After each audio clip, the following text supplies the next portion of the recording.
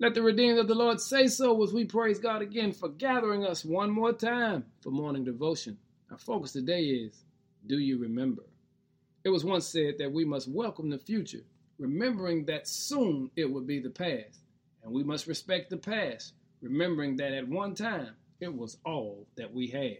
In Psalm 103 verse 2, David comes to this understanding when he says, "Let all that I am praise the Lord. May I never forget the good things he has done for me." And family, growth begins with remembering where you came from.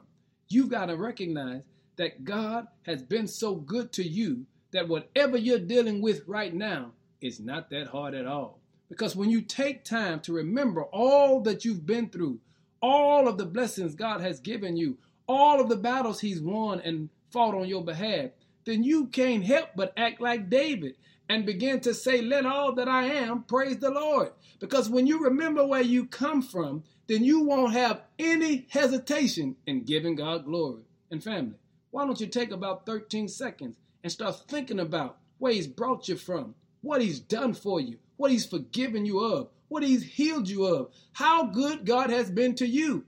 And I guarantee you'll feel like David. Let all that I am praise the Lord. And may I never forget the good things he has done for me.